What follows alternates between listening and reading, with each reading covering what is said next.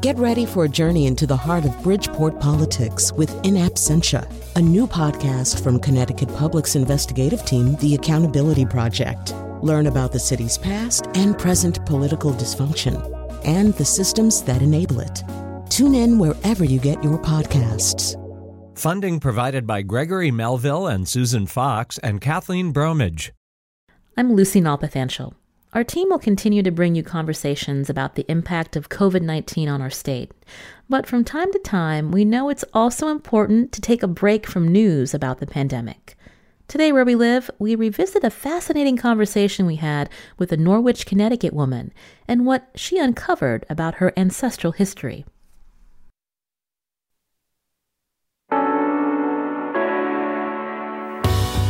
This is Where We Live from Connecticut Public Radio. I'm Lucy Nalpathanchel.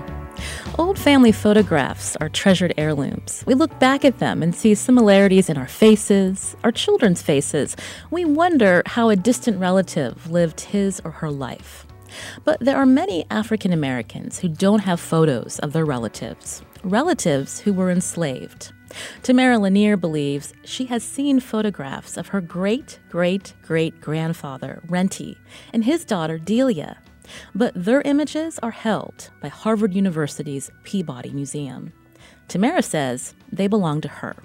In 2019, she sued Harvard for wrongful seizure, possession, and expropriation of the old photographs taken in 1850, during a time when there were nearly 4 million enslaved people living in this country. Today, Where We Live, we hear how Lanier traced her family roots to Renty and Delia, and why she thinks Harvard should give those photographs to her family. You can join our conversation. You can find us on Facebook and Twitter at Where We Live. Coming up, we're also going to hear how Tamara's story exposes the legacy many universities have to slavery. I want to welcome Tamara Lanier again to our studio. She lives in Norwich, Connecticut. Tamara, welcome to Where We Live. Thank you for having me. I wanted to start with how you connected your family history to these two people who were enslaved in 1850 in South Carolina. I understand that you first heard about them through your late mother. What did she tell you growing up? Well, my mother was a retired teacher, and throughout my childhood, and also the childhood of my children, my mom talked about her ancestry. And the discussions would always start with the Black African who was fondly referred to as Papa Renty. And my mom spoke of her enslaved ancestors with a pride and with a reverence. She would talk about the fact that Papa Renty could read, that he taught himself to read, using a book called the Blueback Webster. It was Noah Webster's speller, and that he would teach others to read. That he would read to people from the Bible, and that he was this community-type person that everyone respected. So your mother, she was the child of sharecroppers? My mother was born in Montgomery, Alabama. Yes, she was born to parents who sharecropped, but also with her family was her grandfather, who was also named Renty. And my mom would talk about Renty Taylor Thompson, who she referred to as Papa, but she would talk about the fact that he was also born a slave. And again, when she talked about her enslaved ancestors, it was always with a pride and with a respect and with a reverence.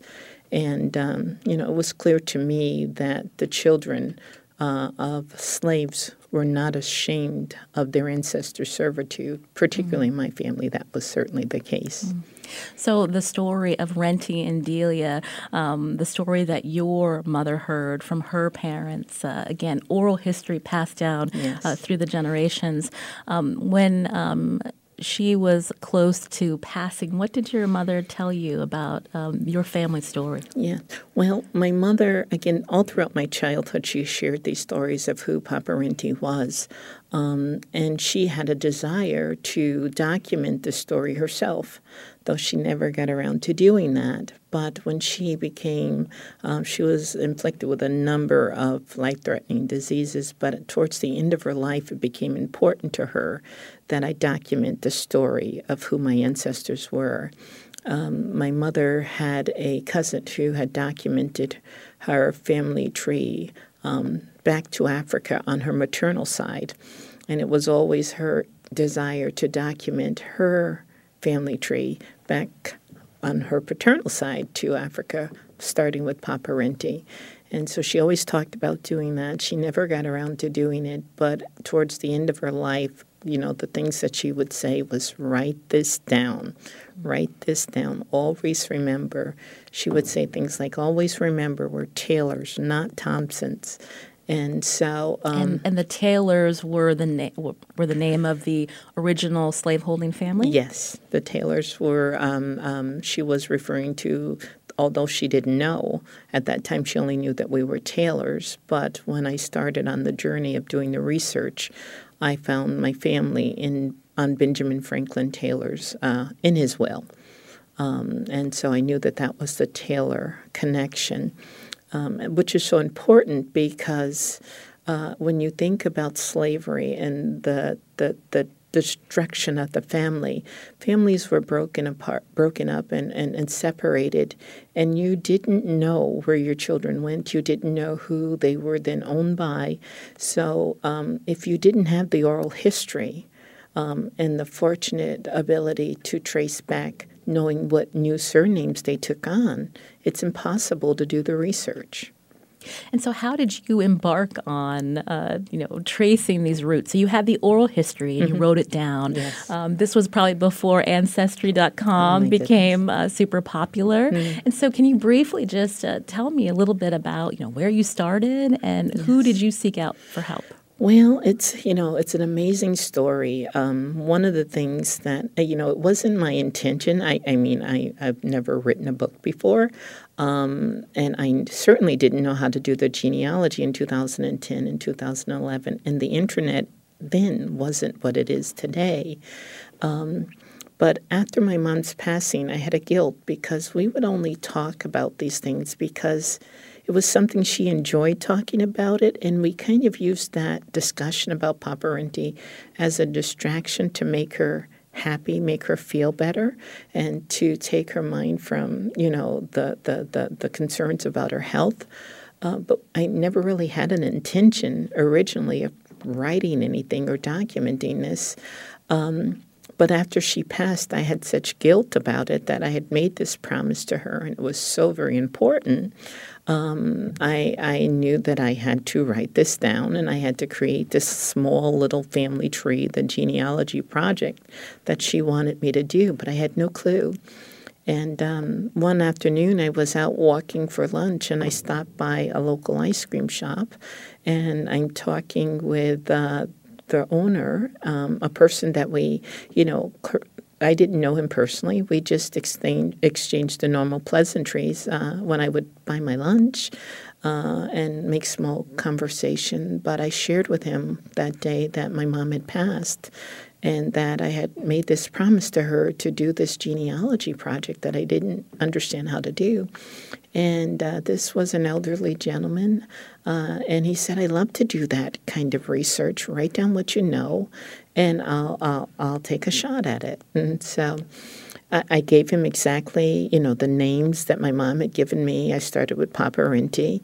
I gave him everything I knew about his children, his wife, not Paparenti's wife, but my mom's grandfather Renti's wife, Ophelia. And I shared with him the fact about, Renti was African-born. And I left with my salad, and I didn't go right back. And shortly, maybe about 6 or so weeks later, I stop in, and he's like, "Where have you been?" Mm-hmm. "I found your grandfather on the internet." And I'm like, "Yeah, right." And again, I'm the first thing I thought was, how could how can an image of my enslaved ancestors be on the internet? And, how could that be? So at that point, we exchanged names and contact information and email addresses. And he said, "I'll send you what I found." And he did.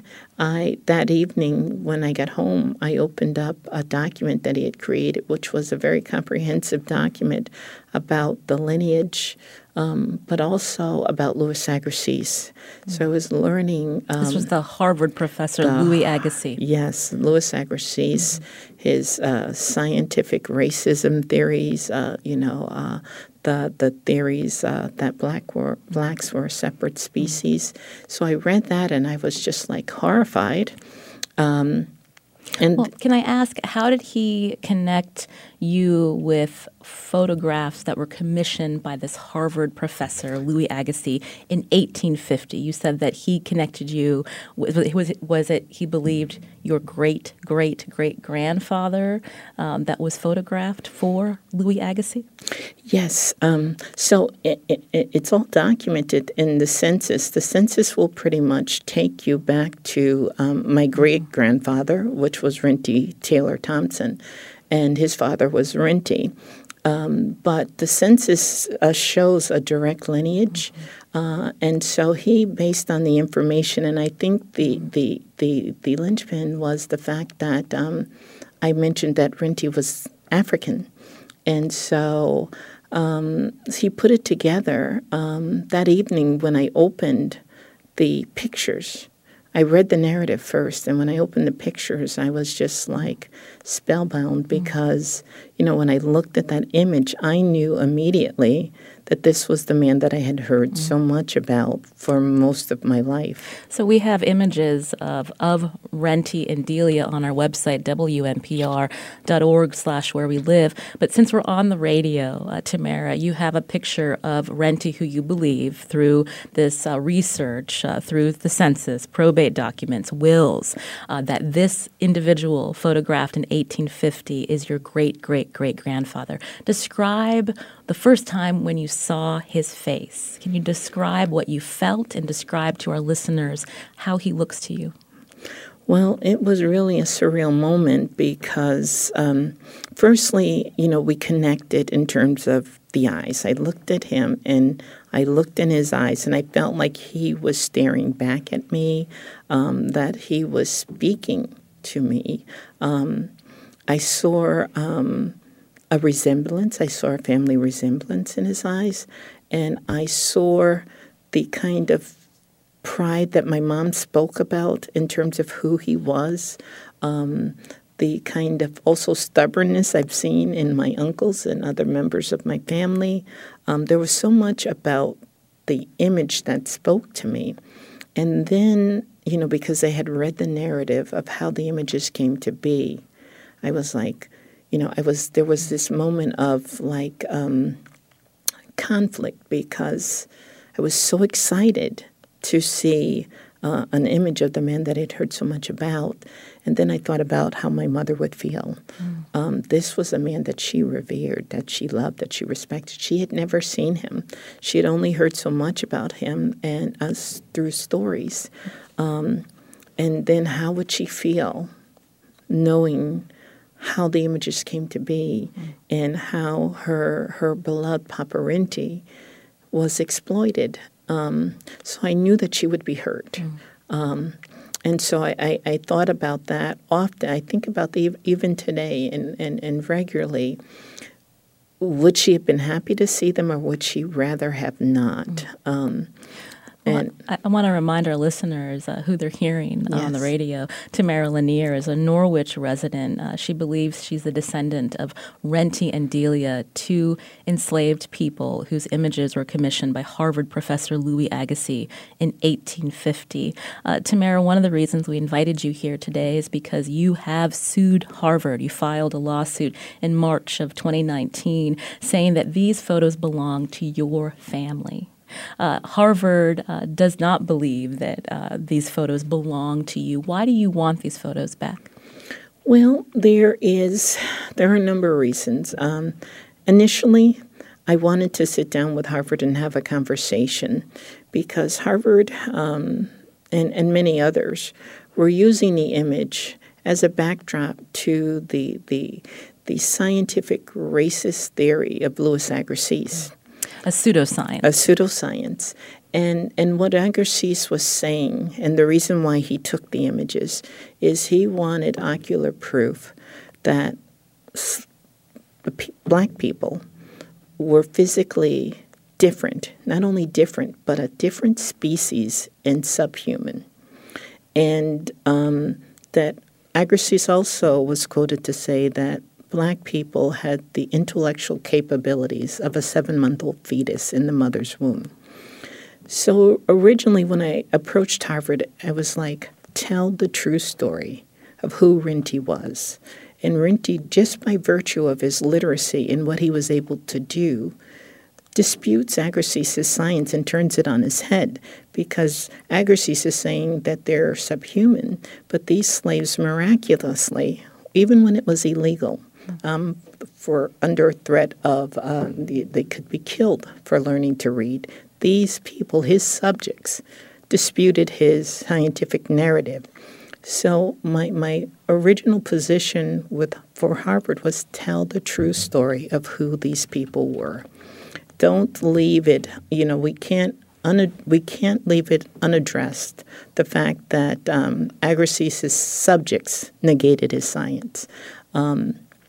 And for whatever reason, I could not get Harvard to take an interest in Rinty's legacy and who he was. We should mention that these old photographs, known as daguerreotypes, were discovered by a Harvard employee in the 1970s. It made news because it was believed that these were some of the earliest photographs of enslaved people in the United States. We reached out to Harvard University in a statement. This is just part of the statement. Harvard writes, it acknowledges the university has a complicated history with slavery in America and is committed to continuing to explore these past connections.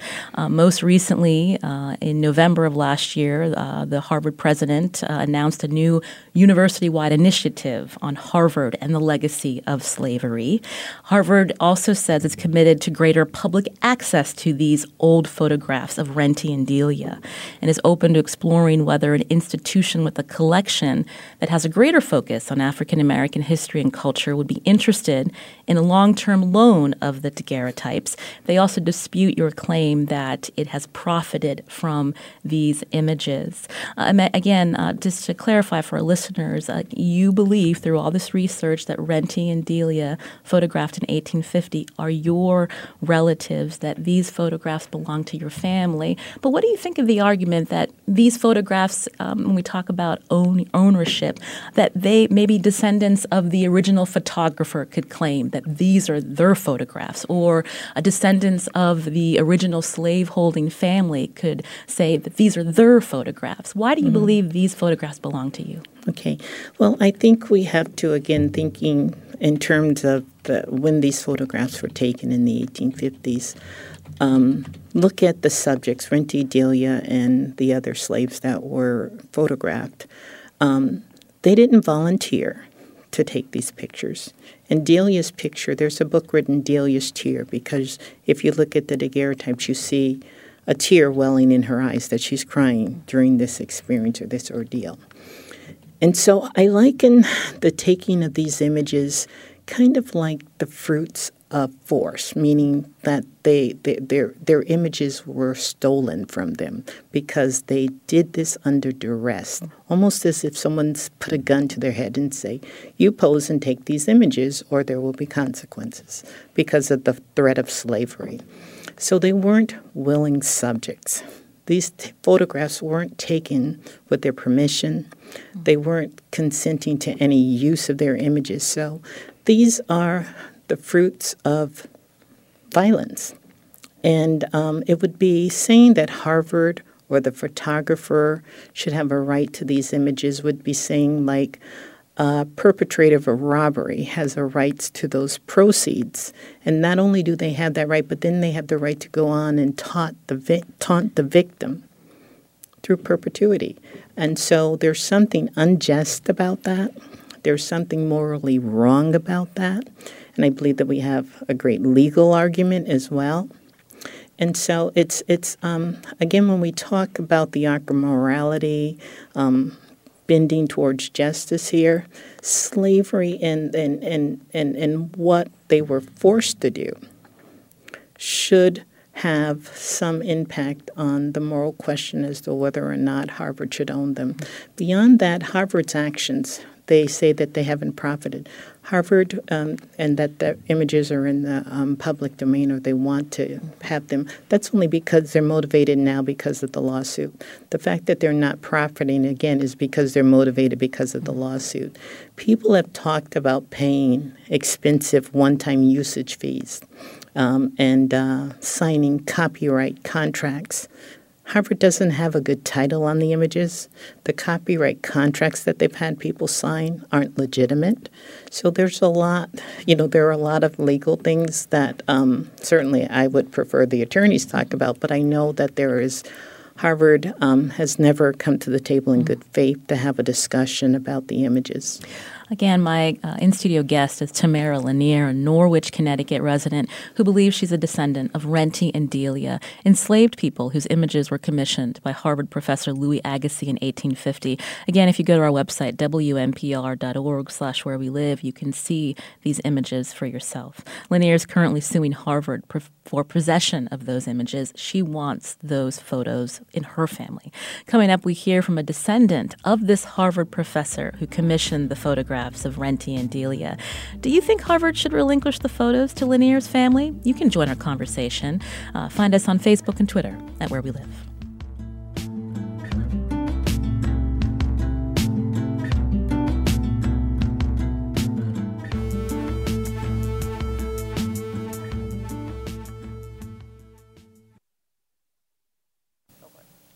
This is Where We Live from Connecticut Public Radio. I'm Lucy Nalpathanchel. My guest today is Tamara Lanier, a Norwich, Connecticut resident who has sued Harvard University.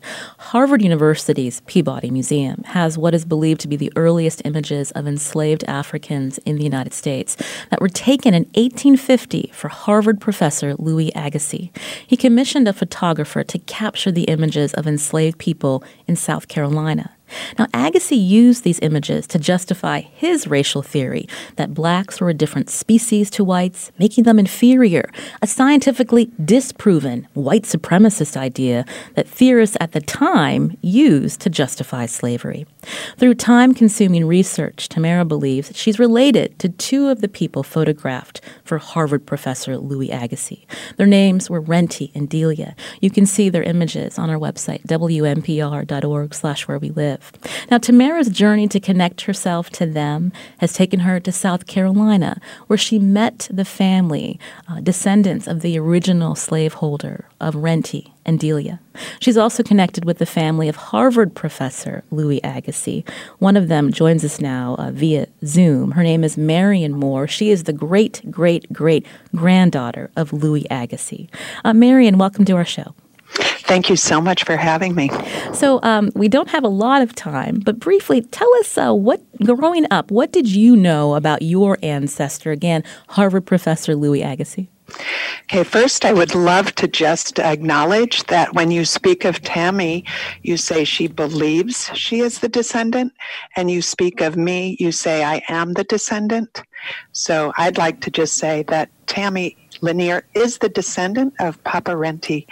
And so I found out we grew up knowing that our ancestor had discovered that glaciers moved, and that was a point of pride in the family.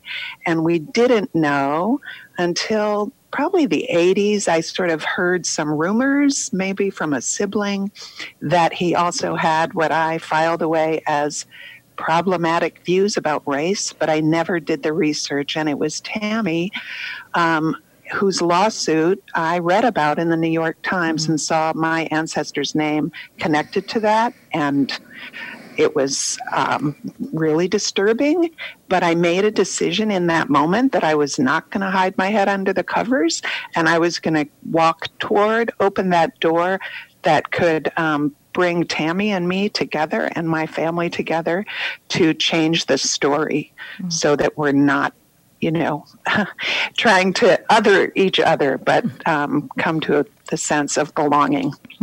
So tell me how you decided to reach out to Tamara Lanier, given, again, your great-great-great-grandfather, Louis Agassiz's, racist beliefs. And again, tell me a little bit more about why you wanted to take that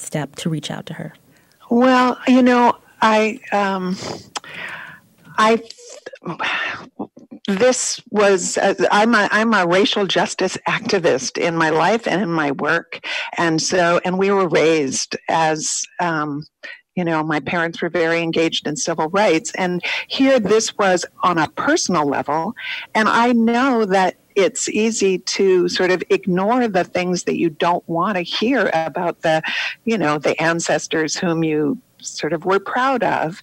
And I also knew that I could possibly be a part of a story that could be a part of a healing of this separation that my ancestors' beliefs helped to propagate this notion that we are separate. And so it felt, as Tammy can attest to me, it was as though this was something, Lucy, that wanted to happen, because it was just almost, what I did is I wrote a Facebook message to Tammy and didn't hear from her for a while, but then I talked to my nephew and my son, both of whom center racial justice in their work. And my nephew suggested that we write an open letter to Harvard. And I think my family members were really felt like super grateful to be able to take a stand that would, try to undo part of what Louis Agassiz tried to, did. So you mentioned this open letter. So it's not just you and a couple members of your family. There are many members of your family that have signed on to this open letter to Harvard University saying that your family supports Tammy's claim to these photographs of Renty and Delia. I just wanted to read part of that letter. Quote, "For Harvard to give the daguerreotypes to Ms. Lanier and her family would begin to make amends for its use of the photos as exhibits for the white supremacist theory Agassiz espoused. It is time for Harvard to recognize Renty and Delia as people." How did Harvard University respond to that letter? We never got any response. So they didn't respond. But we made our point and we got press coverage. And one of the things that I noticed, and, I posted that letter on my own Facebook page and my own statement that I got to make at the press conference last June. And I was so interested how many of my white Facebook friends were so not just supportive, but they were like, I wish I, could take a stand like that. They saw that as an opportunity, this personal family story, to be able to step into, a new way of being, and that Harvard is avoiding. Harvard is wanting to control the narrative and stay in this old story of, supporting Louis Agassiz. And they say they're working toward, trying to use the photographs, but do you notice that all is on their terms? And we think that it should be on Tammy's terms and on the descendants' terms. You're hearing Marion Moore joining us via Zoom, the great-great-great-granddaughter of Louis Agassiz, this Harvard professor who commissioned images of Renty and Delia. Moore and 42 members of her family wrote an open letter to Harvard in support of Norwich, Connecticut resident Tamara Lanier's, claims to these photos. Tammy, I wanted to go back to you. Is it all right if I call you Tammy? Yes, please. I wanted to go back to you to respond to what it was like to get a Facebook message from this woman you didn't know that wants to reconcile, acknowledge her distant relatives' racist theory, as well as wanting to apologize to you. I'm just wondering if you could walk through what it was like to read that message. Well, I want to first thank Miriam. I mean, she's such a phenomenal person, and I'm so blessed to have connected with her and to have met her. But originally I looked for Agassiz's descendants. I was kind of apprehensive because I was afraid that his toxic racism might have poisoned his children, and that they might have thought like he did. So I was afraid if I found them what that experience would be like. So I think I found their grandmother and stopped at that point. But when I got the Facebook message, it was after a news story. I think it was the New York Times. And then, and unfortunately, every time there's a news story, I get an overwhelmingly response of positive messages, encouraging messages, and there is that percentage of the hate messages. And so my social media pages were overwhelmed.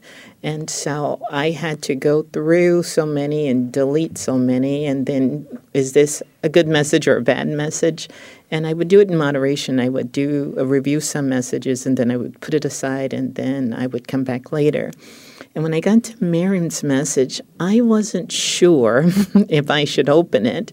I wasn't sure that it was an actual message from a family member. And so when I decided to read it, there was something that rang true about her message, something that connected with me, and I said, I'm going to reach out. And when I did, surprisingly, I found that, when she talks about a social justice activist, I describe them as some of the most woke people that I've ever met. They've lived a life of building people up and giving back, and just amazing people. And from that moment, from that first phone call till today, we've been like sisters. So, I see them as a part of my family. Marion Moore says that Harvard University did not respond to her family's letter to them. What is your reaction to that? Well, I'm not surprised they don't respond to me either. But again, what Miriam speaks about is so important because she has lended, a perspective from Louis Agassiz, so to speak, because Harvard has in the past been very defensive of Louis Agassiz. They've denied people use of the images because they questioned what they would say about Louis Agassiz. So from Harvard to hear from so many members of his family compelling them or asking them to do the right thing and then to ignore it kind of speaks to the kind of character of what we're dealing with in terms of resisting to come to the table and have an honest discussion about what we're really striving to do. In your research connecting you to Renty and Delia, it would be fair to say there are probably many other descendants of Renty and Delia. Have you found them? And again, why do you believe you should get these photographs and not them? Okay. Well, one of the things that, I don't want to say it troubles me, but I know just as my mother heard these stories, so did other people. And I think, this is a purpose-driven story because you have an African slave who, from the 1800s, told his children about who he was and to never forget. And each one of those generations told their children, as my mother told me. What's unique about my experience is I documented it. I recorded my mom talking, and then I pursued the story. And when I say pursued the story, I'm talking about traveling all over the country, all over the world, Switzerland and other places, to document the story. So, and I understand that because of my efforts, that doesn't give me any more of a kinship to Papa Renty. But I believe, in a sense, that that this was, when I say purpose-driven, that I was chosen to do this. The things that my mother remembered were the things that helped me bridge the challenges of tracing genealogy for Afro-Americans. But for that, the story would not be revealed. My genealogy has been certified by a very prominent genealogist who says that I meet and far exceed the legal standard for kinship. And that's only through the efforts of my mom, her grandfather, and the children of Papa Renty. The fact that I was the one to piece this puzzle together, in my mind, gives me the right to speak on behalf of Papa Renty. Before we head to break, I wanted to go back to Marion Moore again, the great-great-great-granddaughter of Louis Agassiz, this Harvard professor who commissioned these images of Renty and Delia back in 1850. This week, the Harvard Crimson reported, Marion, that the Cambridge City Council voted to begin the process of renaming the city's Agassiz neighborhood, named after your great-great-great-grandfather, Louis Agassiz, because of the fact that he, again, was a proponent of this racist theory. What is your reaction to that news? It's really a great question because, the little girl in me that was proud of my great-great-great-grandfather was like, oh, but the woman that is talking to you today is very supportive of that because it feels like part of the movement that Tammy has really, accelerated with her devotion to the legacy of her ancestor, to reckon with what the other part of his work was. So however we can get more consciousness about that, the better, as far as I'm concerned. Well, I want to thank you, Marion Moore, for joining us today here on Where We Live. We appreciate it. Thank you. Again, in studio with me is Tamara Lanier, a Norwich, Connecticut resident who is suing Harvard University over images of two enslaved individuals taken in 1850, Renty and Delia. Tamara Lanier says that her research proves that these two individuals are her descendants. Coming up after the break, we want to expand this conversation, and we're going to talk to a Georgetown professor of history about how universities, including Georgetown, are now acknowledging their legacies to slavery. And we're going to get her thoughts on what she thinks Harvard University should do about, again, these daguerreotypes that they possess of Renty and Delia. You can join us, too. Find us on Facebook and Twitter at Where We Live.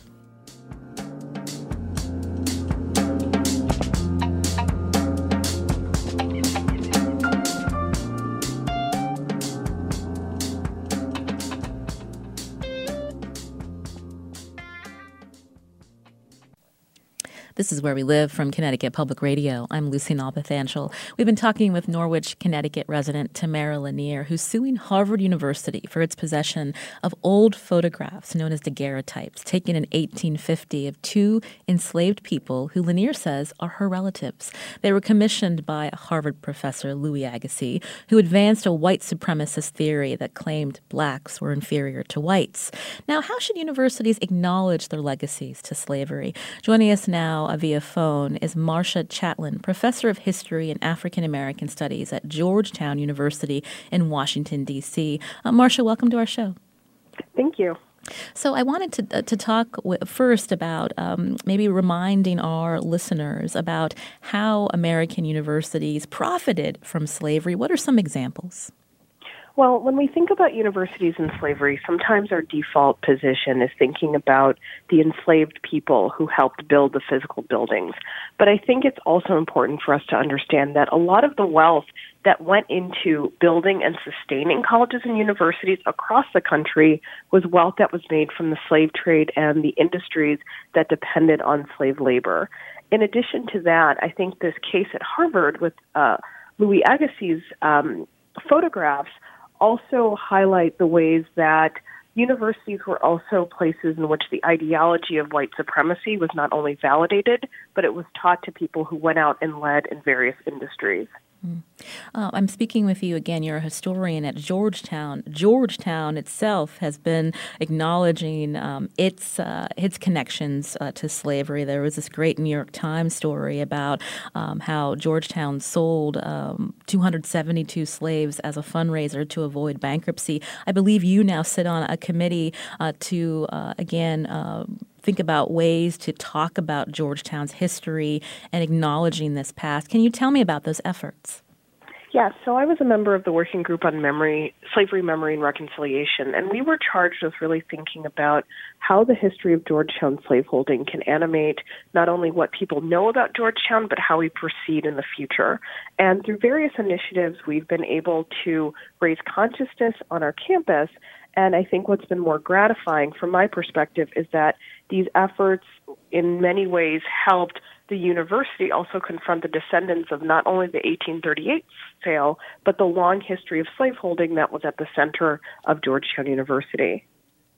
When we connect this again to this conversation we're having here with Connecticut resident Tamara Lanier, who believes that the family of the descendants of Renty and Delia should be able to possess these photos and not Harvard University. Harvard University believes they are, or it is, an ethical steward of these photographs. And so how should, in your opinion, Harvard handle this situation? Again, they're being sued by Tamara Lanier for these daguerreotypes. Yeah, and I really support her lawsuit because I think that at the end of the day, we don't make progress if we continue to have this viewpoint that everything a university does is positive, good, or benevolent for the greater good. It's not true. Universities, like other institutions, can do incredible things, but they also have to be held accountable because it isn't just that one individual on their faculty was a bad actor and had all of these negative ramifications intellectually. It's the fact that the possession of those photographs and the inclusion of this person on the faculty is also what helped build Harvard's prestige and reputation. And I think that they have to account for it. And so I'm really excited to see these innovative approaches to pushing back against universities because it opens up a lot of deep, complex questions that would otherwise be ignored. So you're saying people like Tamara Lanier suing Harvard University is a way to bring awareness and to force a university to think about its history? 100%. I think that if we believe that the legacy of slavery is deeply buried and is only a matter of plantations from a bygone era, or it's simply about photographs of a different period, then we lose sight of just how nefarious and pernicious slavery was, that the legacy continues in people and individuals who are willing to push back against the power that slavery allowed for these institutions to have. And so I don't know if there is room within the law today to allow for these photographs to be returned to the descendants. But having this conversation and the conversations that will be generated because of it, I think already show the power and the importance of these actions.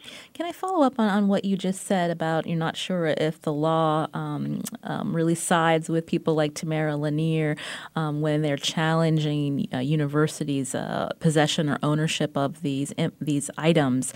I believe the current Harvard professor, Bacow, if I'm saying his last name correctly, also has quoted as saying the law is on Harvard's side. So can you tell us more about that? Well, I mean, I think that the law is often on the side of the privileged, but there is precedent because of policy when we think about Native American artifacts and universities and other cultural institutions having to repatriate, whether it is the bones of people who have passed or objects. So I think that there is place within the law to imagine repatriation of items. I think that it is unfortunate that the law has to be the default position and Harvard not simply being reflective and saying, you know what, perhaps there's a different way that we can engage with the family of descendants, and there's a different way that we can see this as not just about intellectual property, but about doing justice. And so there are frames in which universities have to relinquish property because of how that property came into their possession. Unfortunately, the time that these photographs were taken, no laws were being violated, and I think that's probably the wall that the family, that Lanier particularly, is up against, but it doesn't mean that the claim is not valuable. Thank you for clarifying that. You're hearing Marcia Chatelain, historian and professor of history and African American studies at Georgetown University in Washington, D.C. I wanted to go back to Tamara Lanier, again, a Norwich, Connecticut resident, in studio with me.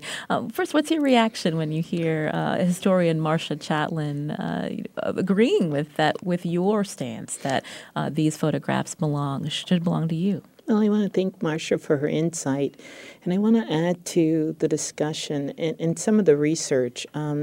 I came across a recent legislative act in 2016. It's the HERE Act, the Holocaust Expropriation Art Recovery Act.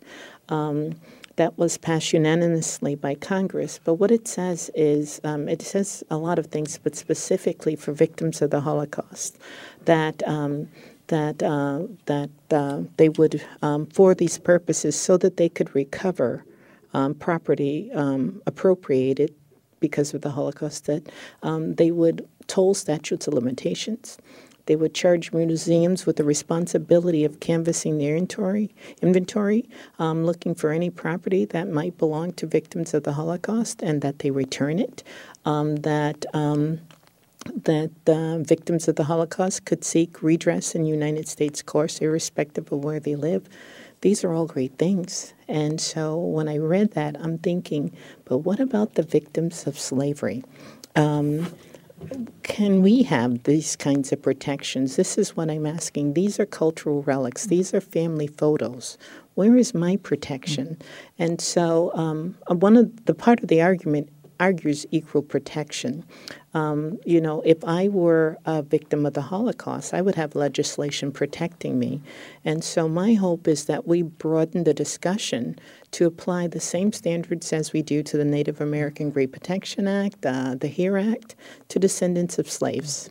We just have a couple minutes left. Tamara, again, Harvard University is being sued by you. They still possess these daguerreotypes of Renty and Delia, who you say are your relatives.